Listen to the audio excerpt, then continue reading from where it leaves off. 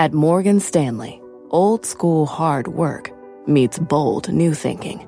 At 88 years old, we still see the world with the wonder of new eyes, helping you discover untapped possibilities and relentlessly working with you to make them real. Old school grit, new world ideas. Morgan Stanley. To learn more, visit morganstanley.com/whyus. Investing involves risk. Morgan Stanley Smith Barney, LLC.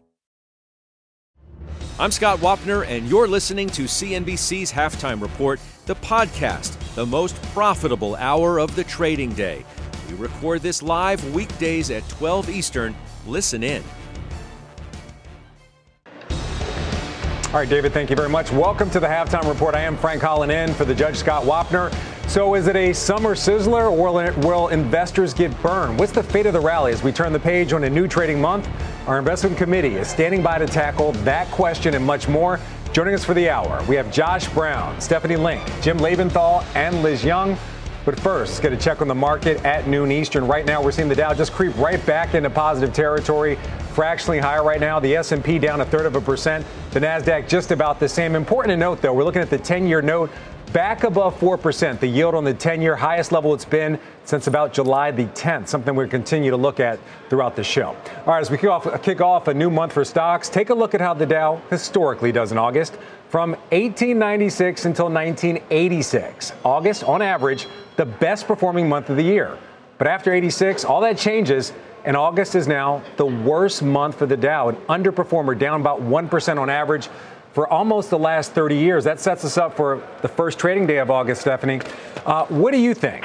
Are we in for a decline in the markets based on historicals, or is there something else that could push this market lower or maybe keep the rally going? I don't know. I think that we've come a long way in year to date in all the averages. So it wouldn't surprise me if we took a pause. But I'm encouraged by the economic data that we're seeing and how that's translating into earnings being a little bit better than expected. So if you look at the economic data, we got the GDP numbers last week, 2.4 versus 2% in the first quarter. So an acceleration, right? Led by the consumer. We've talked about the consumer endlessly all year, supported by jobs, supported by wages, and even the JOLTS number today. I know people are kind of encouraged because it came down. You still have 1.6 jobs available for one unemployed person. So consumer is doing just fine, and I think will continue. Manufacturing, it's a little bit different, right? It's a little dicey, but I think the PMIs are bottoming at this point, especially on the regional series. So I think the manufacturing side of the economy certainly could be the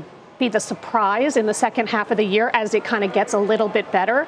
Durable goods really encouraging last week as well. And at the same time, we all know that inflation is coming down. So all of this wrapped up is leading to a little bit better than expected earnings and a broadening of the market.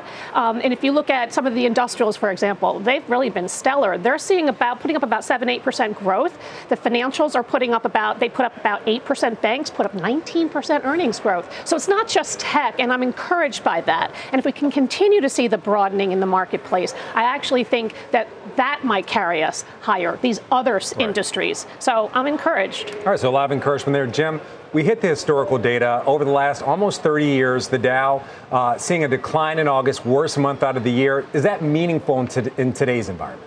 I think it is. By the way, September's no gem, Frank. I mean, that's really, kind of not a good month either. And October. October's not so bad. It gets a bad rap because of 1929. But let's not get stuck on that. Look, and especially when you've had a year like this where the market's up, the S&P 500's up 20%. Now, you got to decide how you want to deal with that. You could take some money out of the market. I do not think it's wise to get wildly out of the market. I've raised some cash recently. I've got about 7%. Steph, you made a great point that another way to deal with that is maybe take some money from the high-flying tech winners and put it into some of the things that you and I have liked for quite some time, the more cyclicals, financials, industrials, materials, and energy, and kind of hide out there. Let me be clear that what I'm saying is not scientific. Okay, there's nothing, I can't prove this to you. This is just experience that probably, this rally is going to run out of steam in the next couple of weeks. Consider, Frank and everybody, consider that next week you got the CPI. What if, I'm not saying it will happen, but what if it has a 2 handle on the headline, right? That would indicate that really the Fed should be done. I think the market's priced that in. I think it's hard to get more good good news into this market. It does not mean sell all your stocks and, head for the hills. It just means be a little tactical here. In the long run, things look very bright. These 3 infrastructure bills that we've had over the last 2 years, they really don't start hitting until next year through 2026. Those are going to be powerful economic drivers. So you don't want to really be out of this market, but you can be a little tactical around the edges. Liz Young, are you looking at that historical data? Is that meaningful in today's world as we see the markets decline on the first trading day of August? I mean, it's absolutely meaningful. You always have to look at history and find out what investors typically do after a big run-up like this. And to Jim's point, we've seen such a strong rally. It's natural for some of the steam to come off of that. But I think what we're going to see, and what a lot of the minds have changed to come to believe, is that maybe an Armageddon-type recession is not in the cards. Maybe it's a softer recession. Maybe it's some kind of contraction that's not as painful. And even better than that, maybe it's not going to hit every single sector at the same time, because tech has already gone through its pain, gone through its cost-cutting cycle, and then this big run-up in price, perhaps leading a little bit and getting ahead of itself. But now the question is, does tech have to move down to meet the rest of the market, or will the rest of the market come up to meet it, the cyclical sectors and the stuff that has been unloved?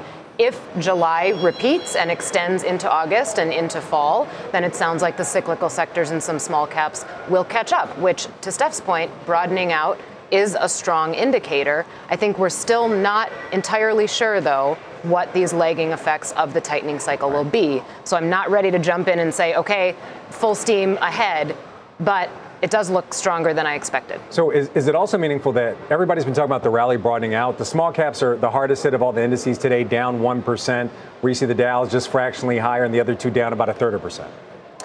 Yes, but small cap value had a really great July, standout July, right? So anytime that you see such a swift rally like that, I think a little give back as a price discovery phase is normal. I don't know that I would put too much weight on what's happening just today. Right, I think some of it is just kind of, let's back off the gas a little bit in the stuff that's run really fast. So Josh Brown, you've been waiting patiently. I want to come out to you, working from home today. What's your take on what we're seeing in the market action today so far? Let me start with a correction. I am working from Ritholtz Wealth Management, my wealth management firm in Manhattan. Okay. I wish I were working from home. All right, I'm not with you, though, and I miss you guys. Listen up. I think the big picture here is the leadership. There's a lot of extended charts in the new leadership areas of the market. I know you guys just talked about small caps, which had a great month. It's okay if these things cool off a little bit. It's okay if there's a little bit of a retracement. I want to point out a couple of areas that I'm keeping my eye on. I want to see low volume pullbacks in these areas that don't end up breaking down. Energy related stocks. Crude is down 1% today. It's about 81 a barrel. The high on the year was 83, which was way back in April. I think we can see that level taken out to the upside, but they've been on a tear. They're calming down a little bit. Understand something. 100% of the components of the XLE, which is the S&P 500 energy sector spider, are above their 50-day moving average. That is a sector that probably, as a group, needs to calm down a little bit. The reading has been above 90% for 17 straight trading days. So should all of these stocks be at 52-week highs all the time? Probably not. Put that aside. The Dow transports, they're up 23% year to date. Most of that is coming from the rally that started in May. They were actually flat for the year as recently as Memorial Day. That whole group's on a tear, also cyclical. The industrials, look at the XLI, the top three holdings, Union Pacific, UPS, and Caterpillar. All three of those stocks are above their 50 days, their 200 days. They're up an average of 12% year to date. And then let's just do the KBE very quickly, because this is important. These are the bank stocks. 97% of the KBE holdings are above their 50-day. The median relative strength index there is 60. So these are cyclical areas of the market. They've taken over the leadership.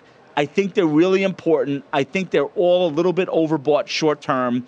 Let them calm down a little bit and cool off, and let's see where things stand.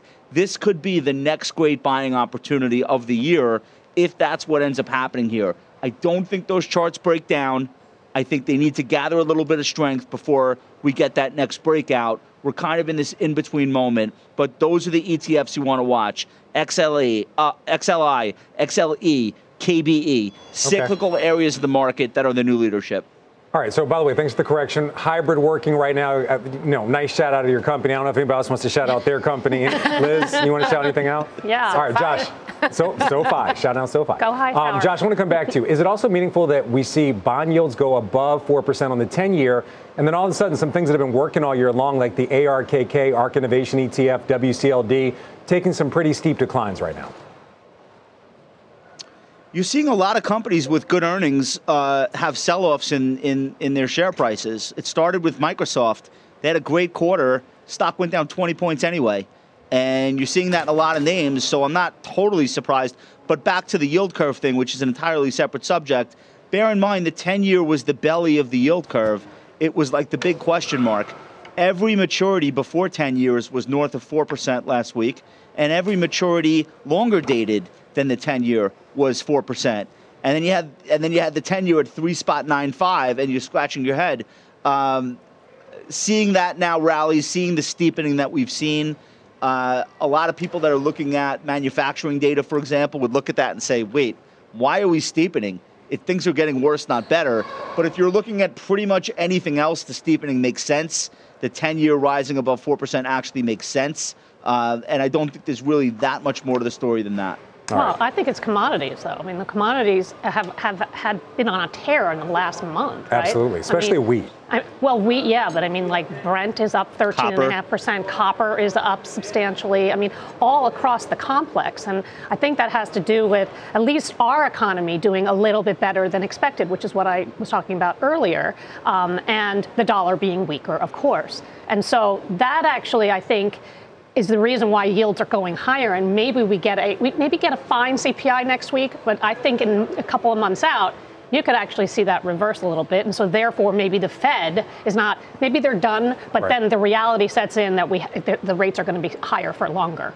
Well, speaking of things going higher, S&P price targets. Stoltzfus from Oppenheimer raising himself to the highest on the street right now. Target for the S&P 500 by year end, 4,900. We've seen a lot of bullish sentiment when it comes to the S&P.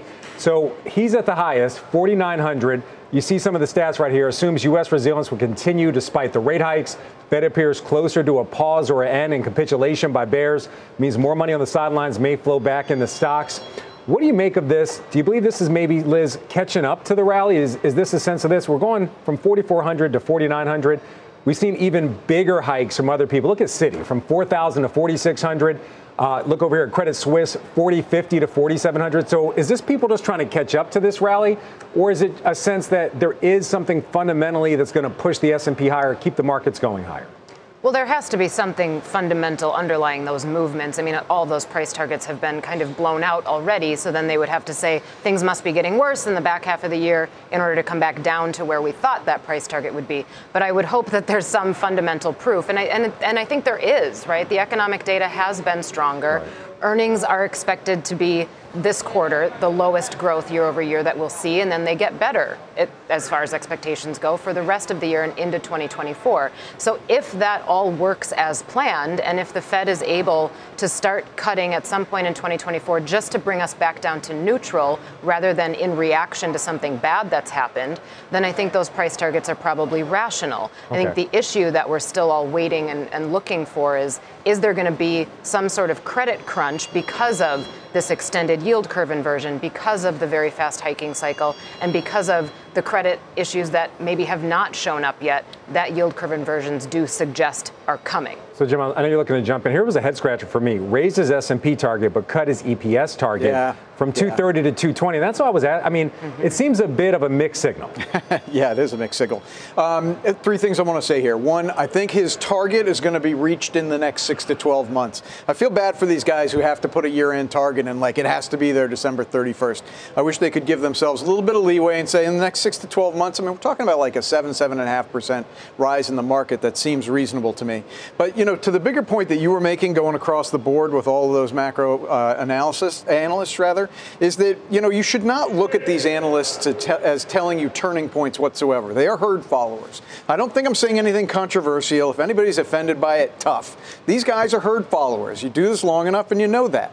The last thing I'll say is, you know, the herd following on the estimates continues to go down. I'm looking at FactSet right now. The S&P 500 estimates are, as of last Friday, at a new low for this year and almost at a new low for next year as well. So, you know, what I'd like these, again, they don't get turning points right. Can you really not see how good earnings are coming in this quarter and just change your mindset from the bearishness of the last 6 months to recognize things are better than expected?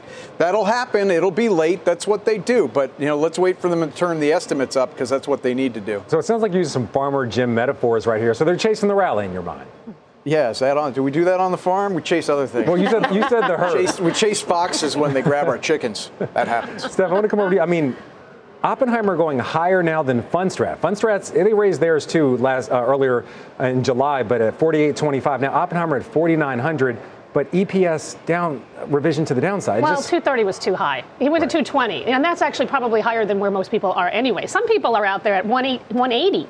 So 220 is still very optimistic, right? And it's everything that I just said at the top, right? Better economy across the board, and also better earnings. And yeah, to Jim's point, like we listen to conference calls nonstop during earnings season, and I can list so many companies that positively surprised. First and foremost, the banks. They were the biggest surprise in terms of sectors. But look at Caterpillar today. Listen to what Eaton had to say. There's this industrial revolution happening here in the United States, and it's yet to be felt because the bills haven't even really kicked into the economy. So there's a lot out there that's really very good in terms of bottoms up, and that's what's really important when you kind of can't get caught up in the macro. You got to focus on fundamentals, and a lot of companies are saying a lot of good things. Pepsi, Coke, I mean, across the board. Yeah, we're going to get to Uber saying some good things too, but we're going to talk about that in a bit. Josh, I want to come back over to you. I want to get back to this Oppenheimer call. Part of the thesis here is that the Fed is done raising rates, possibly cutting early next year. Do you believe that's a sentiment that everybody's holding on to and is part of the reason why we've seen this rally, this sense that the Fed may be done, even though they haven't said that? The economy is approximately 70% based on services. The difference between the economy and the stock market, most of the earnings in the stock market are coming from the good side. It's really weird, but the weighting of Apple, for example, and how many iPhones they're selling, like that or Caterpillar or some of the larger stocks. So it's a really strange situation, but I think that dichotomy where, you know, last year the economy was doing better than the stock market, for example. This year, maybe they are a little bit more mirroring each other. And that's why I can go higher. Anyone that wants to work can work. We're having this very, very, Axios called it a low pain correction in the job market. The labor supply is getting less tight, but it's not mass layoffs and it's not happening quickly. And as a result, a lot of people are getting new jobs very fast. And so long as that's the labor situation, the services businesses that comprise, again, more than 2/3 of our economy will continue to thrive. And not only is that translating to earnings and revenue, but sentiment. And that's just the situation that we're in. It could stop. It doesn't have to go on forever. But I think I mentioned manufacturing before. The people who have spent the last 6 to 12 months fixating on the manufacturing data in the economy, I think have largely missed this, which is that so long as everyone is working and so long as home prices are stable, now they're actually rising, and the stock market is rising, and now people are even earning a positive real return on their cash balances. Right. It's going to be an environment where people are okay taking risk. People want to own stocks. People want to think about the future more than the present, and that's how we're getting through this valley in the earnings picture. And so, you know, I don't know why that will stop or when, but until it does, that's what you're fighting against. And it's a very, very difficult tide to fight against. I think you're leading us to the next topic, earnings, and also coming up, Apple and Amazon. You earned another shout out. Just throw it out there. We're just going to let you do it. On a serious note, we have broad ownership of Apple and Amazon here. Steph, coming over to you. I mean, is this a moment of the truth for the markets? These two mega cap tech stocks, so much ownership in the market. And also really wide-ranging businesses, especially when it comes to Apple, a lot of exposure to the consumer. Is this a litmus test for the strength of this consumer, the resilience of this consumer that so many companies have highlighted, especially MasterCard and Visa, who obviously have a lot of spending data. And American Express, too. And American Express, good point. No, I think Apple's going to be fine. It is a big part of the S&P 500, as well as the Qs, of course. It's over 7% in the S&P 500 weighting, so it's huge, right? So, and it's very well owned, although interestingly, there's only about 66% of the sell-side analysts that have buys on it. I would have thought there would be more. Amazon has much more. 93% of the sell-side have buys on it. So I think it's going to be fine in terms of iPhones. 43 million, 46 million is kind of the range. It's down 8% year over year, though, right? So it's seasonal issues. But I think the services is going to be the interesting piece, especially after what Bob Iger said about Disney taking ESPN to DTC. What does that mean for Apple Plus and the expansion there and the opportunity there? I think actually also the ad online market is we've seen is recovering, and that should help. So I think the services piece is something to watch, and I think the expectations are for something like 5% growth, which would be encouraging. All that being said, Frank, the stock trades at 33 times. The 10-year average is 19 times. So it is rich. Stretched valuation. I know. And I know it's a change company because of the services component, but it is up there. So you sound like a little mixed on it. We're seeing so many bullish notes on it. Yesterday, Dan Ives put out a note, super bullish, believing. Do I have to say what I said before again? You may. I mean, I don't know. I don't remember what you said before. So let me finish. It was pretty pointed about herds and analysts and following the crowd. I mean, you might as well just say it now. You already led us there. I mean, okay. What are they gonna? What analyst is gonna come out and put like a $160 price target on Apple? That's career threatening. No, what they do, and this is why they herd and go in this direction, safety in numbers, I'll put a 200. It's like the 7-minute abs. All right, I'm going to come out with 6-minute abs. It's look, so what Stephanie is saying is absolutely right. I think I'm paraphrasing you by saying it's a 33 times multiple for a stock that the analyst community, again looking at FactSet, sees long-term earnings growth of 9.9%. So for any value-oriented investor, you look at that, you say the PEG ratio is 3.3. That's not a kill switch. That doesn't mean go out and sell all your Apple, but it does mean that if you own Apple, you should not expect the 30% per annum returns in the share price that you've seen over the last 5 years. It's just not likely to happen without that multiple expanding from 33 to like 40 or 45. Could it happen? Of course it could happen. It's not likely to happen, though. What's more likely to happen is that Apple gives you 5 to 10% returns from here, for the next few years on an annualized basis. And it's fine. It's got some technical factors that are supporting it. It buys back shares. It's huge in the indices. But ultimately, from a fundamental point of view, it's borrowed a lot of next year's gains into this year. Well, it's interesting you say that, and I know you're not calling out anybody in particular. I just want to highlight Katie Huberty from Morgan Stanley put out a note. She expects a material raise to guidance, and she believes that's going to be a big catalyst for the stock. Liz, I'm going to come over to you. I know you don't talk specific stocks. 5-minute abs. What'd you say, 5-minute abs? Man, Farmer Jim, you're on fire today, man. We got to cool you off. But just in general, how meaningful is an Apple raising guidance, a beat on these earnings for the market in this rally overall? Well, I mean, it's hugely meaningful for sentiment, right? You don't want to hear about one of the biggest stocks in the index suddenly be downgraded. But I want to go back to valuations, and this isn't just for Apple. This is for any stock or any market at large. Valuation multiples, as we know, are terrible timing mechanisms. You don't look at a valuation multiple and say, that's what's going to tell me to buy this stock today or wait until it changes.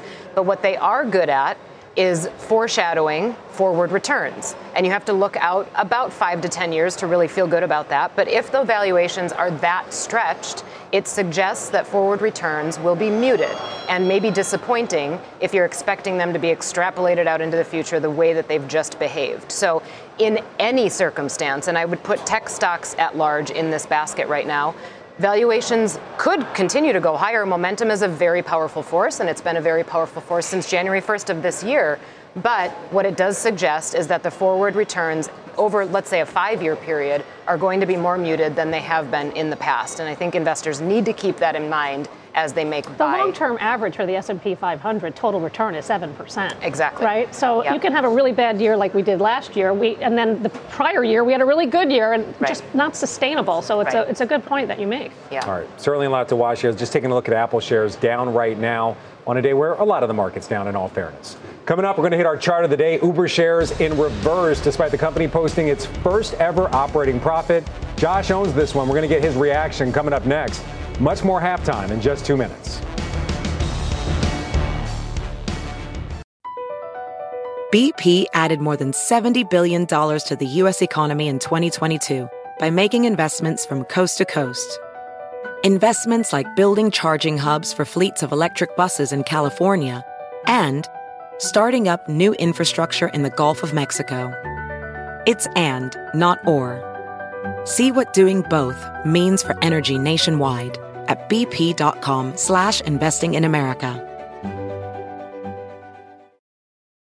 Edward Jones, who knows that just like life, financial planning isn't only about long-term goals. It's about the moments big and small along the way. And when it comes to achieving everyday financial goals, Edward Jones works hard to connect you with someone you can trust professionally and personally. That's why they created their free financial advisor matching tool to help you find a financial advisor in your community. When you take the quiz and get your matches, don't expect just a list of resumes. You'll also see each financial advisor's story and personal interests. And when it's time to meet for the first time, they'll focus on your story, asking questions to understand where you're headed and why. Because Edward Jones knows that at the end of the day, behind every financial goal is a life goal. And that's what really matters. To learn more and find your financial advisor partner, take the quiz at match.edwardjones.com.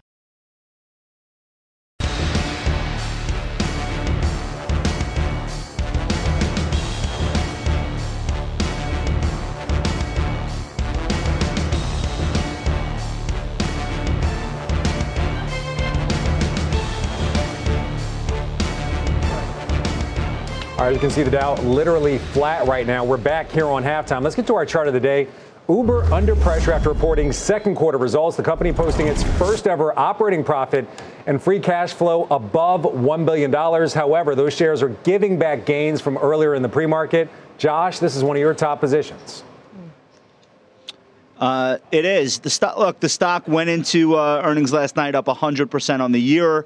It had broken above $100 billion in market cap for the first time, really since it came public back in 2019.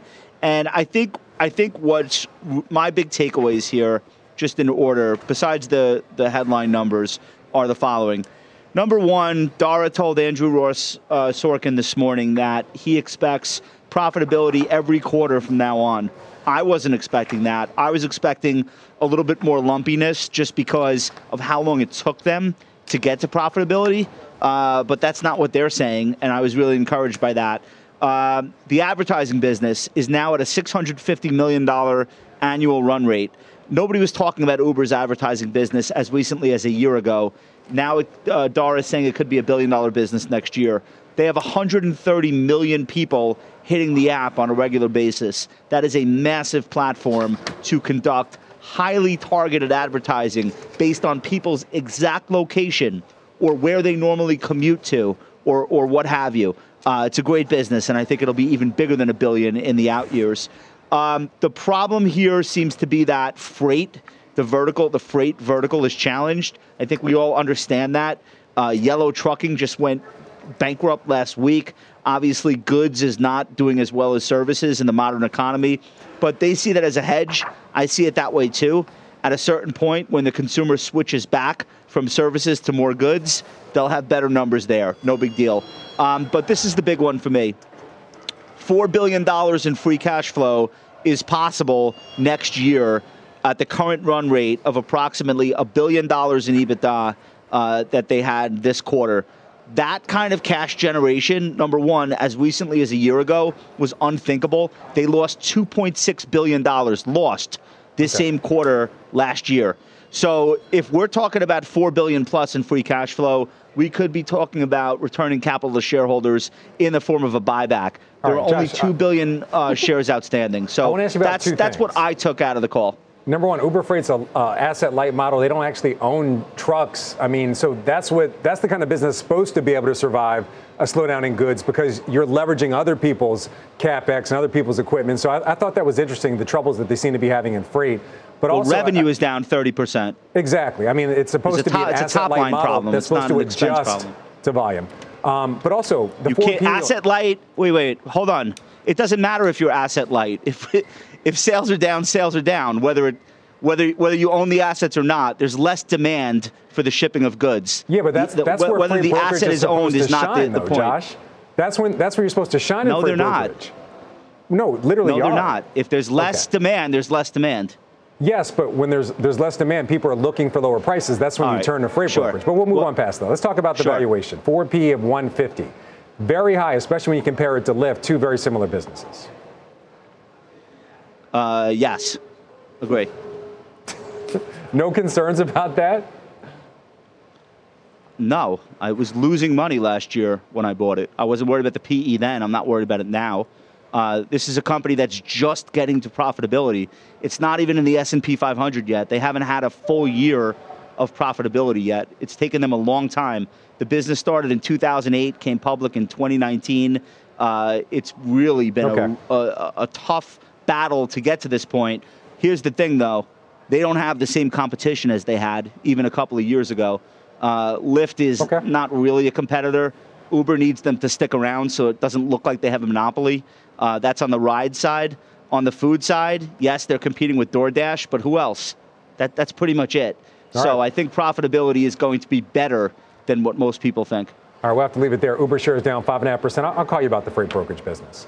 All right, let's get to the headlines now with Seema Modi. Seema, it is great to see you. I left you hanging yesterday. We can go see Barbenheimer. It's all good. Frank, I'm ready as well. Let's talk social media, though. X Corp, the parent company of the platform formerly known as Twitter, filing a lawsuit in San Francisco federal court against a nonprofit organization that monitors hate speech and disinformation. The suit is accusing the Center for Countering Digital Hate of creating a scare campaign to drive away advertisers from the X platform. Now, the organization says its research found that hate and disinformation are spreading like wildfire on the platform under Elon Musk's ownership. Meta is preparing to launch several AI chatbots that exhibit different personalities as soon as next month. The Financial Times reports the company is designing prototypes that can have human-like discussions with users. It's even exploring a chatbot that speaks like Abraham Lincoln and another that offers travel options in the style of a surfer. Tiger Woods is joining the PGA Tour's board. Players now outnumber independent board members 6-5. The tour's partnership with Saudi Arabia launching a series of demands made by top golfers, including adding Woods to the board. Players are also looking to change the rules to prevent a handful of board members from acting without the backing of players on the board. Interesting story there. Frank, my friend, back to you. All right, Seema Modi, thank you very much. We have our Seema Modi. Great appearance on the Today Show, by the way. I want to make sure I give you some props. All right, coming up next here on Halftime, betting on the banks, the sector coming off its best month in more than 5 years, how the committee is positioned. That's coming up next on Halftime.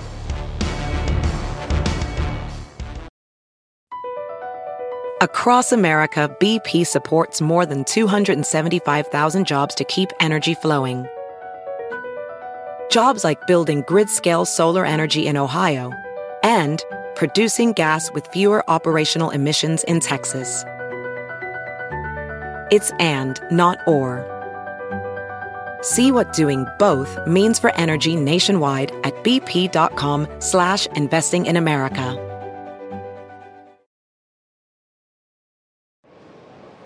All right, welcome back to Halftime. Banks coming off their best month in 7 years. JP Morgan and Berkshire Hathaway both hitting new 52-week highs. Jim, you own both. I do. I'm bullish on the financial sector. I'm overweight the financial sector. I do think this is just an obvious play as we get into the next few years of infrastructure spending, which I mentioned before, as well as the supply chain onshoring that was mentioned earlier in the show as well. All of that is going to need financing. Oh, and by the way, as the markets come back, the IPO market gets going, M&A activity, all sorts of deal flow. I mean, this is a space that now that we're seeing the end of recession fears, and I think we are. I think that's being in the rearview mirror now. This is a sector that can continue to perform. I will say this, I am not exposed to the regional bank sector. I do think there may be some more shoes to drop there. I don't think it's going to be systemic, but certainly these higher interest rates are the problems that brought down Silicon Valley Bank. So you may see some more tremors there. I'm just going to stay out of that space. Right. So the KBE and the KRE both coming off back-to-back monthly gains. Liz, what do these higher interest rates mean for the financials? Well, I think it's more about the yield curve. I sound like a broken record talking about yield curve inversions, but you have to pay attention to that when you're investing in financials. I am bullish on financials. I do like the sector. And when you look at valuations of banks versus financials at large, they're still very attractive. So if you're a value investor, banks look pretty good. And if you're somebody who's a value investor and you believe that either we'll have a mild recession or skip one altogether, usually in the beginning of a rally after that, you have things like small cap and mid cap value lead out. Financials are a big part of that, so they should do well. That's not to say that we won't have a little pullback in the meantime, though. And as the yield curve uninverts or re-steepens, there could be some pain for this sector. But as it gets back to a normal shape, that's bullish on financials. Are we close to getting back to normal shape in your mind? We got a far way to go before that happens, and usually the re-steepening is a painful transition. So I'm not yet ready to say all in, but I do think that long-term financials are a good play here. All right. So last month, some of the best performers, Zion, KeyBank, those regionals that really gotten beaten up. What's your take on the financials? I want to ask you the same question with the rising interest rates. Well, the rising interest rates will help net interest income. And that is what was one of the big themes for the quarter across the spectrum. But you asking me if I like the regionals, I don't. I actually think they're going to lose market share to the big banks, and that's where I have exposure. But I mentioned net interest income was better than expected in the quarters. Expenses were also better than expected, and there were some green shoots in capital markets. And I think that the two most important kind of interviews CNBC did actually was with James Gorman, the CEO of Morgan Stanley, who actually said that he thought at the time, this is a couple weeks ago, thought at the time capital markets had bottomed 4 to 6 weeks prior. So that's very good for capital markets. That'll help Goldman Sachs as well. I prefer Morgan Stanley because it's diversified with wealth management. The second key takeaway was from the CEO of Schwab, who talked about cash sorting starting to slow. Right. That is a good thing. That stock is still down 21%. That trades at a very attractive multiple, so for the industry leader. So I think there were puts and takes in the quarter, Frank. Overall, there were more positives than negatives. Overall, earnings grew 19%, and that's why the group responded and did so well last month. And I think if rates stay here, net interest income will continue to be the positive for these companies. All right, Josh, as we mentioned, Berkshire and also JP Morgan hitting new 52-week highs. You own both. Yeah, this has been a year in the financial sector where quality has been rewarded really over pretty much any other consideration. And I think these are probably two out of the top 3 most high quality financial businesses in America. I don't think it's a stretch to say that. And so I'm sticking with them. I've been in these stocks for years and years and years. I'm not going anywhere. I like the fact that they're going up. But even if they weren't, I would probably not change anything that I'm doing.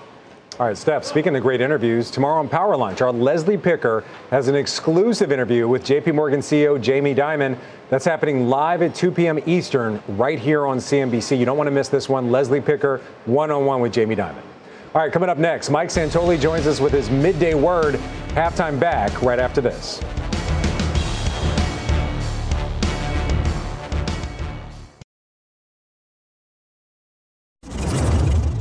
All right, welcome back to Halftime. Senior markets commentator Mike Santoli joins us now with his midday word. Mike, great to see you. Markets taking a bit of a downturn. Look at the NASDAQ down 0.5%, the S&P down 1/3%. Is this the pullback that a lot of people were warning us about? You know, it would make sense that at least we have a pause. I actually think it's worth emphasizing we've been kind of sideways for 2 weeks. The S&P first got to the level we're trading at right now, basically July 19th, so that's 13 days ago. So it shows you that even though it seems like the market hasn't given way, it's more just been kind of hanging around. I think it's the normal back and forth chop of earnings season. So there has been this little bit of a subtle theme of, good earnings, upside surprises relative to consensus. And then the stocks kind of back off a little bit because we did come in hot. So could it possibly happen right on cue as soon as we click into August, the weak seasonal period, that we get the pullback that everyone seems to not only predict but want? Maybe. It would actually make some sense, but I don't know if there's a high conviction behind that, except to say the market's priced in a decent amount of good news. You saw the way the market reacted to the JOLTS numbers this morning, just on the reflex, and then even the ISM numbers was. We crave confirmation of the soft landing thesis. Like, that's all the market really wants to do is eat from that trough. And if we don't get enough of that day to day, we may not get it. By the way, Atlanta Fed, it's only a month into the quarter, 3.9% GDP rate. That's too hot if it stays that way, believe it or not, for the market. Quick take on rates, 4.05, highest since early July. Is that meaningful going forward if it continue to see that yield on the 10-year above 4%? It could be. I mean, if it has a beeline for the highs, which is, above 4.25, then I think you're going to have a rethink of a few things in the market. But I do think it also lines up with the rotation toward some of the cyclical leadership and value as opposed to growth. So we'll see if that can, if the baton can be passed as opposed to fumbled in the process there. Yeah. All right, a lot to watch for. Mike Santoli, thank you very much. Coming up, a lot of earnings still on deck this week. The setup on a few big names to watch. That's coming up next on Halftime.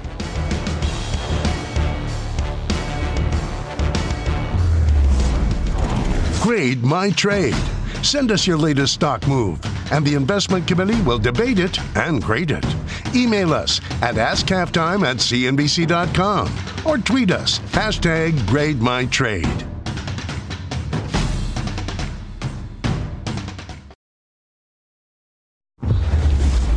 All right, we're back here on Halftime. A number of key reports on deck this week. Let's start with the setup on Starbucks ahead of earnings later today. Steph, you're in on this one. I am, and it's been kind of disappointing since last quarter, but it's only up 2%, and I think expectations are really low for China and the comps there. Last quarter, they did a 3% number, so I think if they can do 3-4%, that'll be enough. In the meantime, I think the U.S. is going to be very strong, about 8.3% for comps, and we're just waiting for that China to turn, which I think eventually it will. It's just taken longer, and that's why I think the stock hasn't done much. But I'm sticking with it. Yeah, that slower recovery in China, Liz, it's weighing on a lot of different stocks that have, international exposure at all. Are you following this at all? I mean, what are you seeing when it comes to not only the recovery, but also the possible stimulus? Yeah, well, first of all, I would call it a disappointing recovery, not even a slow recovery. They've missed GDP expectations. Right. And as China reopened, I think the globe expected that it would drive demand in a lot of different sectors, and that didn't come to fruition. And there's still this kind of hanging question out there about the property sector and all the debt that's tied up in it. Plus, not to mention, over a 20% youth unemployment rate. So China is not the growth engine that we were all hoping for it to be. That being said, as they've disappointed, it hasn't really affected global markets that much yet. That's not to say it won't, and there's still obviously questions about tension that could erupt over there. But I think the disappointing factor is more that we're going to have to rely on other things. That being said, we also don't seem to be able to rely on Europe. So that's where kind of stocks in the U.S. continue to get the appetite. Capital continues to flow here and stay here. And I think that theme stays in place as China and Europe disappoint. So, Jim, we're also looking at CVS. Had some job cuts earlier today and also said they're really pivoting to focus even more on healthcare. Look, this is a stock that has been going through a transformative period here. They've made some acquisitions. That has Signify Health, Oak Street Partners. That has weighed, and that's what you're talking about, Frank. That has weighed on their earnings. That's weighed on sentiment, along with some Medicare Advantage ratings cuts that happened last fall. So there's been a plethora of negative sentiment around the stock. It seems to be turning. The last month or so, it seems to be turning up. I think there is a low bar to clear in terms of earnings. It trades at 8.5 times earnings estimates for this year. 3.2% dividend yield. And frankly, those transformative acquisitions are going to propel earnings going forward into the next few years.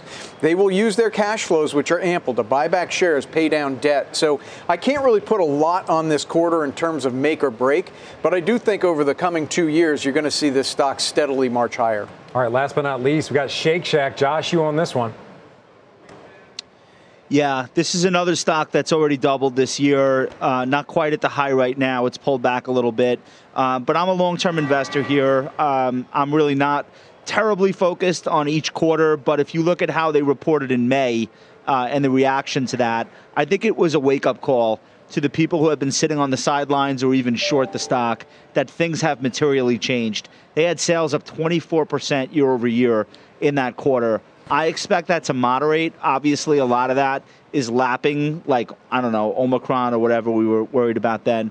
So the growth rate will moderate, but they're on pace to open 40 stores this year. They open internationally with partners under a licensing agreement. They own the stores in the United States. Both businesses are really important. They're adding a lot more drive-thrus, which is new. And they've made heavy technology investments, which are paying off in the form of profits right now. So I'm a long-term shareholder here. I love the way the stock's performing this year, and I hope we can keep going. All right, Shake Shack shares down almost 1% right now. All right, coming up here on Half, the committee is ready to grade your trade. That's next.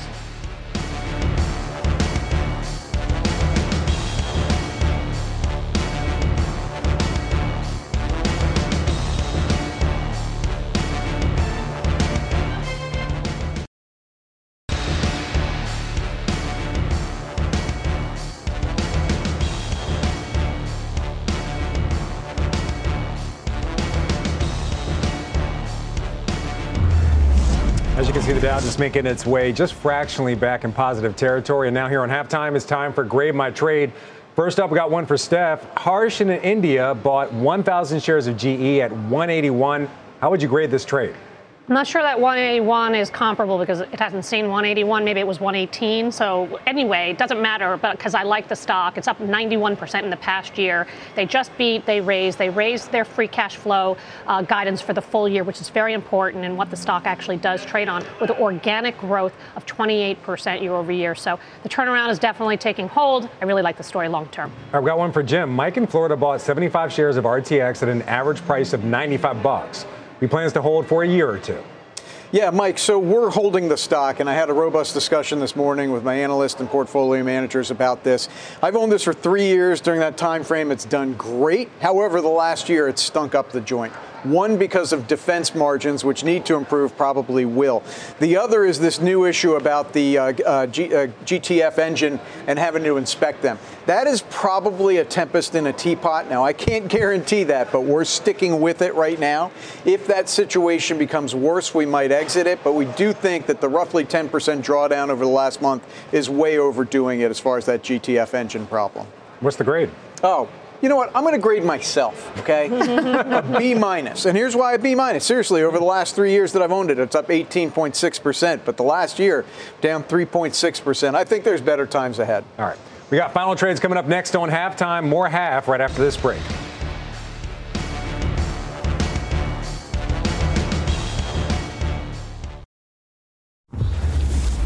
All right, welcome back to Halftime. Time now for final trades. Josh, you're up first.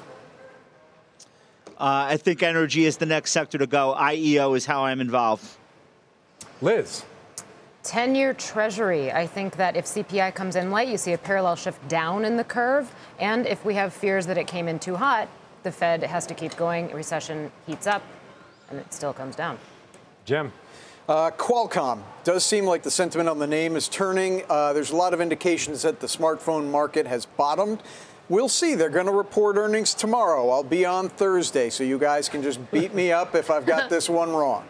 Remember you said that. Interesting. All the picks are in the red. Everybody will remember. Steph, you get the last word. Sure. McDonald's, actually one of the best quarters so far this earnings season. They beat by 39 cents. Better margins. Same-store sales grew over 10% in the U.S. International, they're growing over 11% and 14% in the Asia-Pac region. And China actually was stronger than expected. Oh, interesting. So we'll see. All right. That's going to do it for us here on Halftime. We got The Exchange with Kelly Evans coming up now. You've been listening to CNBC's Halftime Report, the podcast. You can always catch us live weekdays at 12 Eastern, only on CNBC. All opinions expressed by the Halftime Report participants are solely their opinions and do not reflect the opinions of CNBC, NBC Universal, their parent company, or affiliates, and may have been previously disseminated by them on television, radio, internet, or another medium. You should not treat any opinion expressed on this podcast as a specific inducement to make a particular investment or follow a particular strategy, but only as an expression of an opinion. Such opinions are based upon information the Halftime Report participants consider reliable, but neither CNBC nor its affiliates and or subsidiaries warrant its completeness or accuracy, and it should not be relied upon as such. To view the full Halftime Report disclaimer, please visit cnbc.com/halftime report disclaimer. Across America, BP supports more than 275,000 jobs to keep energy flowing. Jobs like building grid-scale solar energy in Ohio and producing gas with fewer operational emissions in Texas. It's and, not or. See what doing both means for energy nationwide at bp.com/investing in America.